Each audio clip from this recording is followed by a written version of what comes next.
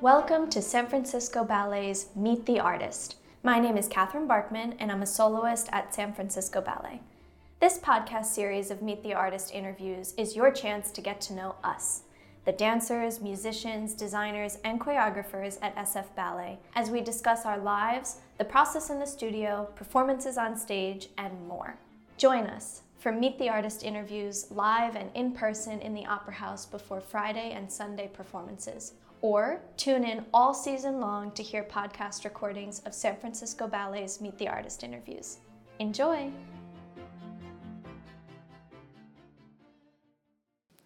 Welcome to San Francisco Ballet's Meet the Artist interview at the War Memorial Opera House. My name is Claire Sheridan. I'm your host for this event, and it's my pleasure to introduce our guest today. Folks, please join me in welcoming San Francisco Ballet principal dancer Joseph Walsh. Hello, everyone. Thank you for having me. Thank you for coming inside on this beautiful sunny day. Now, Joe, rumor has it that you were seen performing on this very stage yesterday, dancing the role of Prince Siegfried in Swan Lake. I was. Guilty as charged. Yeah. I'm feeling it today. Yes. We'll be talking about that ballet specifically, but first, Joe, a few questions about you and your career. You were born in Pennsylvania, and you received your ballet training at the Walnut Hills School for the Arts and the Houston Ballet Academy. Do you have any standout memories from those student days? Like, was there a special mentor or teacher that really changed you or affected your life? Yeah. My time in Walnut Hill was totally transformational and gave me a really great experience of what a well-rounded artist looks like and what a good collaborator also looks like. Because there are 5 majors, we get to see how actors work and how singers sing and how musicians play, and the amount of practice that each art form requires is different, but we could all kind of understand that and relate and commiserate when we needed to. But specifically in the ballet department, Sam Kirchen was somebody that really taught me how to express music and how to find joy in every role. He is no longer with us, but he's still here with me every time I perform. He trained some of the time that he was learning how to teach and how to choreograph, he trained with Stanley Williams. And Stanley Williams, since then, has become this kind of ever-present person that I've never met, but I feel and understand. John Eliasson, a person from, he was at the Royal Danish. He has told me, I've worked with him on a lot of Bournonville stuff, like Etudes when we did that a few years ago. But he taught me about how they used to correspond like pen pals. And Stanley Williams would write to him and tell him the specifics of why he does certain things in class and what that prepares the dancers for. And, you know, you see that at New York City Ballet. And again, Julio Boca coming this year for Swan Lake, which was unreal, just an amazing thing to be in the studio with him. He, again, was referencing Stanley Williams through his training and all. It's an amazing thing to see that these lineages kind of just pass through onto the next generation unknowingly oftentimes, but I'm lucky to have teachers that have been able to express that to me outside of just when we're in the classroom. As a student, did you ever want to quit? I think in middle school there was like so much bullying because I was in the Boston area. That's just totally, arts is not seen the same way in a public school in like a suburb outside of Boston as it is within Boston even. But yeah, you know, you wear tights and you are dancing with girls all the time, and are you in point shoes and tutus, and you know, the kind of like harsh realities of becoming or going through your adolescence, that definitely took its toll on me, but it actually created the space where I could, I started going to high school classes while I was in middle school for Walnut Hill. They just like boosted me into that next level. I was maybe ready, but they thought I was ready. And that then gave me the opportunity to also skip 8th grade and move directly into high school. And that got me out of the bullying real quick. I'm glad you hung in there. Your professional career began with the Houston Ballet, then you joined SFB in 2014 as a soloist, and just 6 months later, you were promoted to principal dancer. You've done Balanchine, Wheeldon, Bournonville contemporary ballets, all the princely roles in Nutcracker, Cinderella, Sleeping Beauty. You have one heck of a resume, dude. Can you tell us which ballet is great fun, a great memory? Like, when you think of the ballet you have the most joy, what ballet was most fun for you to perform? I think that's like, obviously it's like picking your favorite child in a way.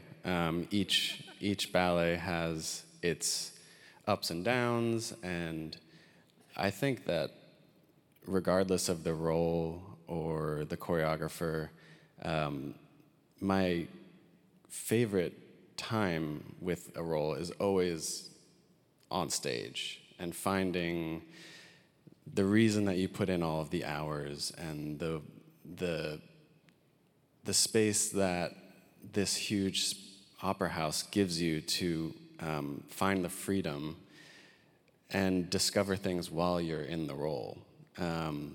So I wouldn't say necessarily, it's always fun finding the differences in these princes because a lot of them can just feel the same. You're just, you're there to support the lead female role, but also in this day and age, I'm trying to kind of look at something like Swan Lake and be like, okay, well, let's make him a little bit more real, and find the light and shade in him, not just, no, she's not good enough for me kind of thing. Like, that feels really false to me. And so I'm appreciative of how it's been told in the past, and I'm trying to bring a new shade to what I'm doing on stage each time.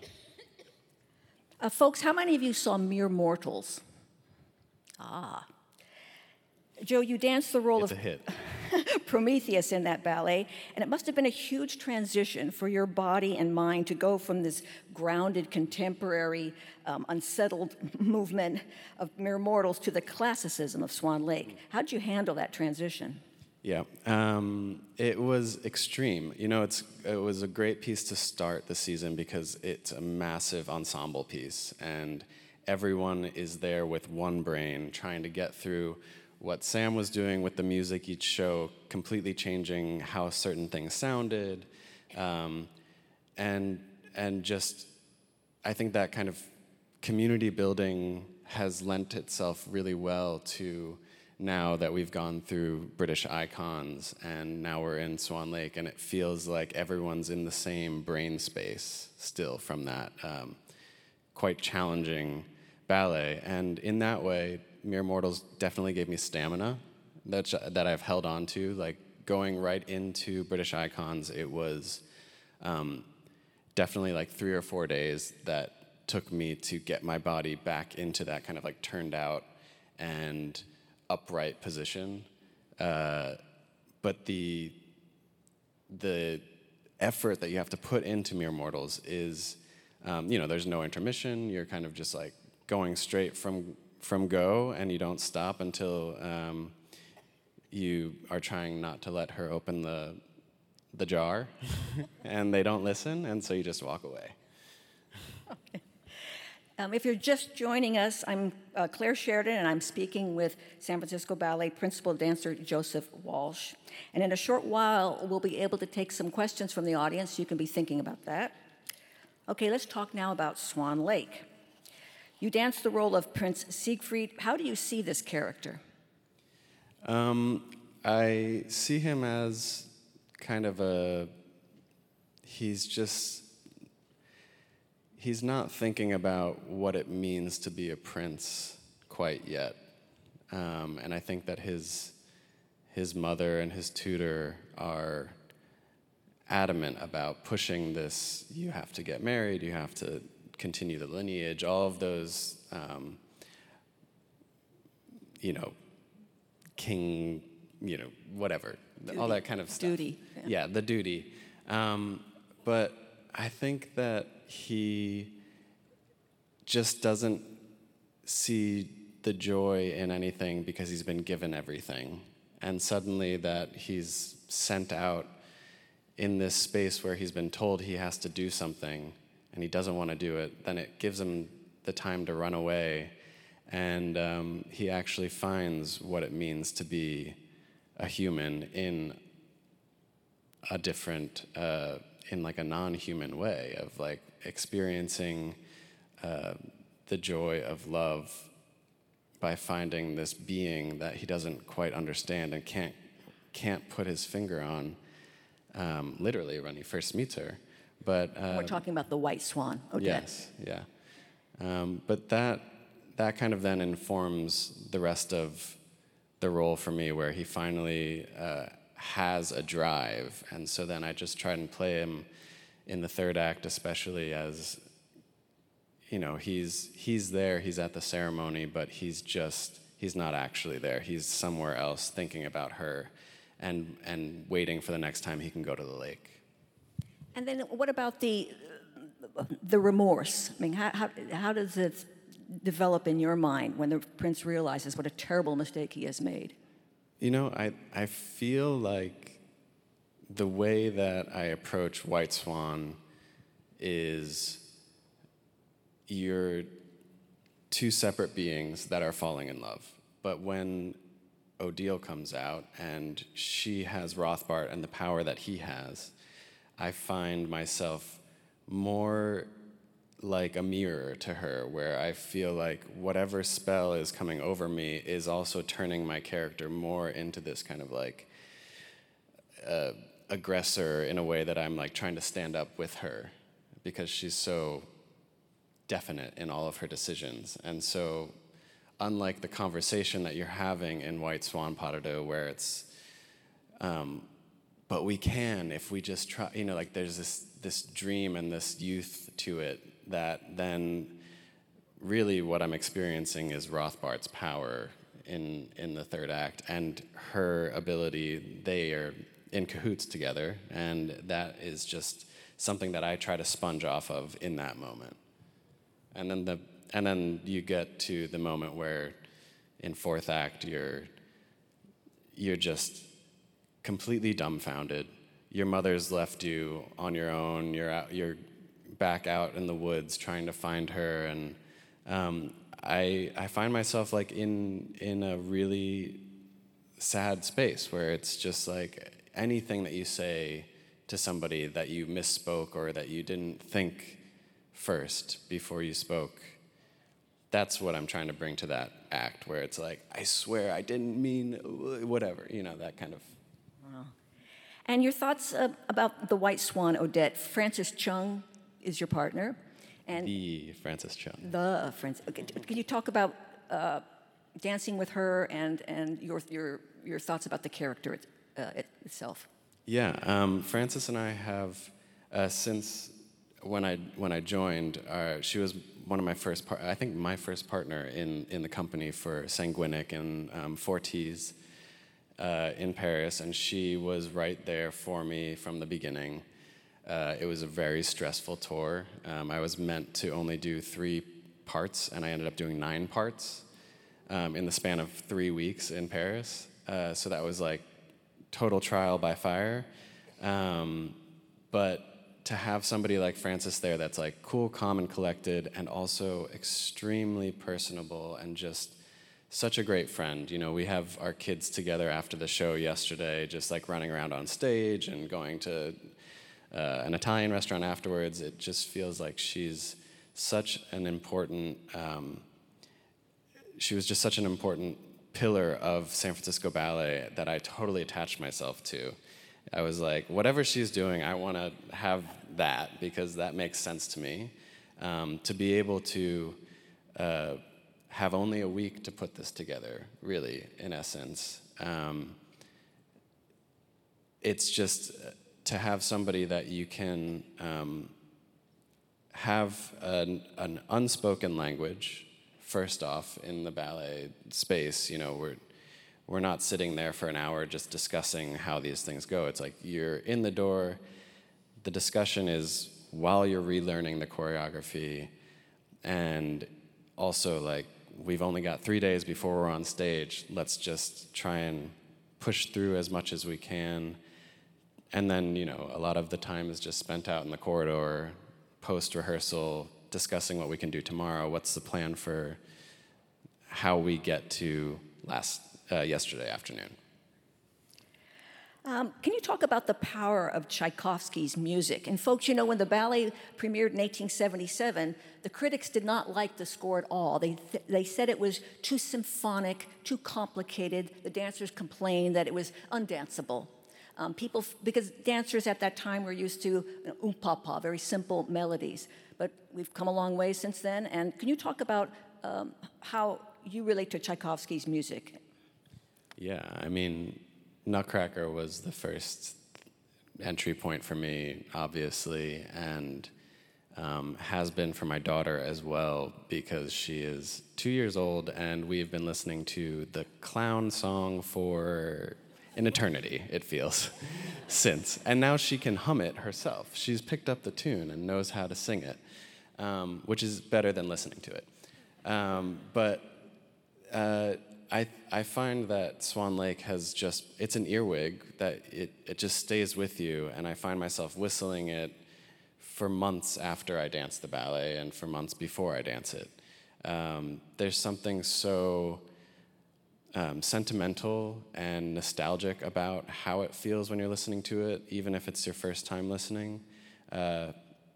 Tchaikovsky's music feels like it's from the universal experience. Like, it feels like that's what excitement feels like and sounds like, and that's what sorrow and pain and apologizing feels like in fourth act. And, you know, every single time I hear that drum roll before your run-in around the swans in fourth act, it's like I can feel the emotion bubbling up inside, and like immediately I have tears coming out of my I can't help it.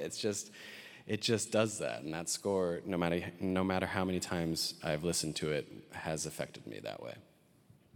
I know, I always cry at the end of Swan Lake. I've seen this ballet 300,000 times, and at the end I'm always, and I do blame a lot on the music. Yeah, we know how it ends, but you know, there's no helping it. Get your Kleenex ready, folks. Yeah. Okay. A little back to the personal. How do you like to spend your time when you're not dancing? A lot of my time now in the past 2 years has shifted to family time. I love to go and see shows around the city, and I'm actually tonight headed to see Cirque du Soleil, which is cool. Big fan. But we live in an amazing town that we can, in 15 minutes from my house, I can be at the San Bruno State Park, and that's been the most recent space that I've explored, and just taking a nice walk and trying to get a little cross training in at the same time is always great.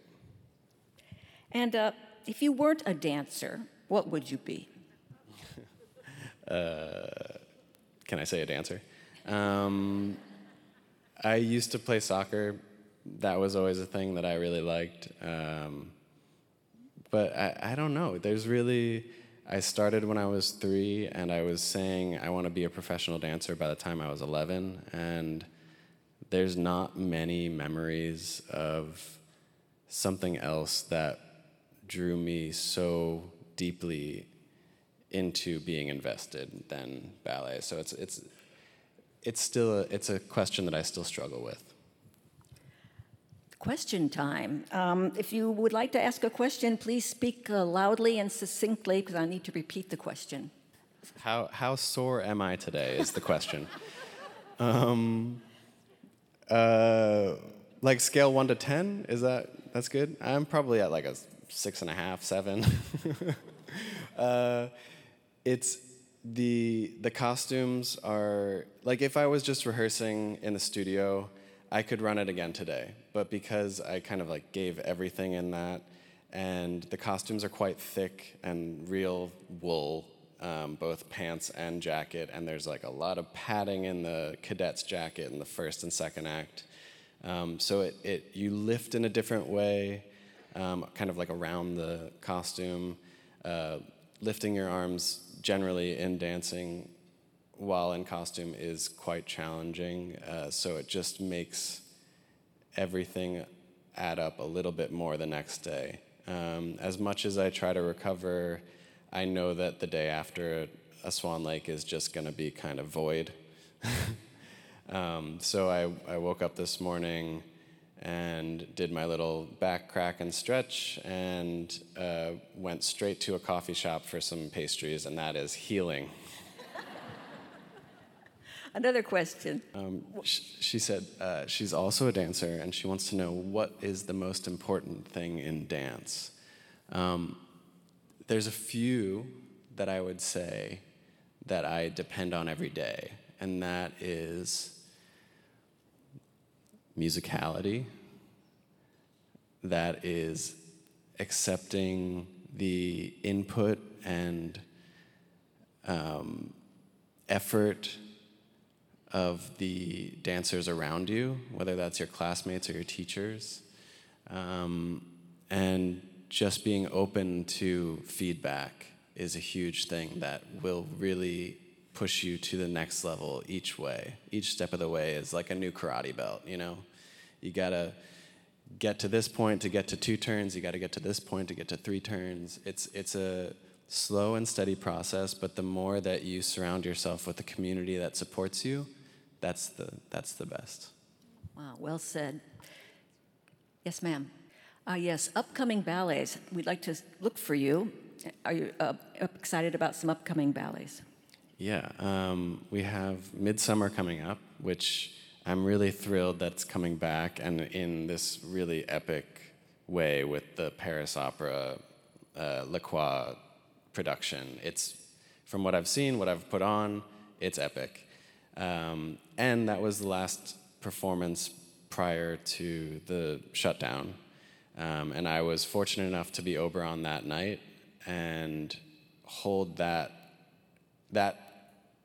performance got me through a lot during the pandemic, where it was just remembering how much support was out there. Everyone kind of knew that this was coming, not in the way that we all ended up living it, but that there was this sense of,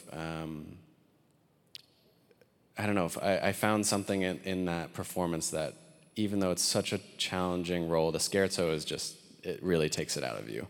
You can't breathe by the end, and you're still then coming back onto stage for a whole another 2 minutes. But that is something I'm looking forward to, and hopefully I get to do more than one show this time. I am currently cast as Oberon, yes. The other thing I'm looking forward to is the new Carmen by Ariel Smith. She is a lovely person to work with, and I'll be dancing with Sasha for that. And have fittings for that this week. And, you know, the moment that you get to see what the character in the designer's eye looks like, again, reinforms how you approach the role. And so that's something I'm looking forward to as well. Joe, you are so articulate, and it's a real pleasure to interview you. However, we are out of time, folks. I know, it's, yes, they have a hook and they carry us off. We have to end. So please join me now in thanking our guest, Joseph Walsh. Thank you, everyone. Enjoy the show. Wei and Wona are incredible. So enjoy and have fun, and I hope you cry a little bit. Thank you for listening to San Francisco Ballet's Meet the Artist. Please subscribe on Apple Podcasts, Spotify, or wherever you get your podcasts. To learn more about SF Ballet or to attend in-person Meet the Artist interviews and performances, visit sfballet.org. See you at the ballet.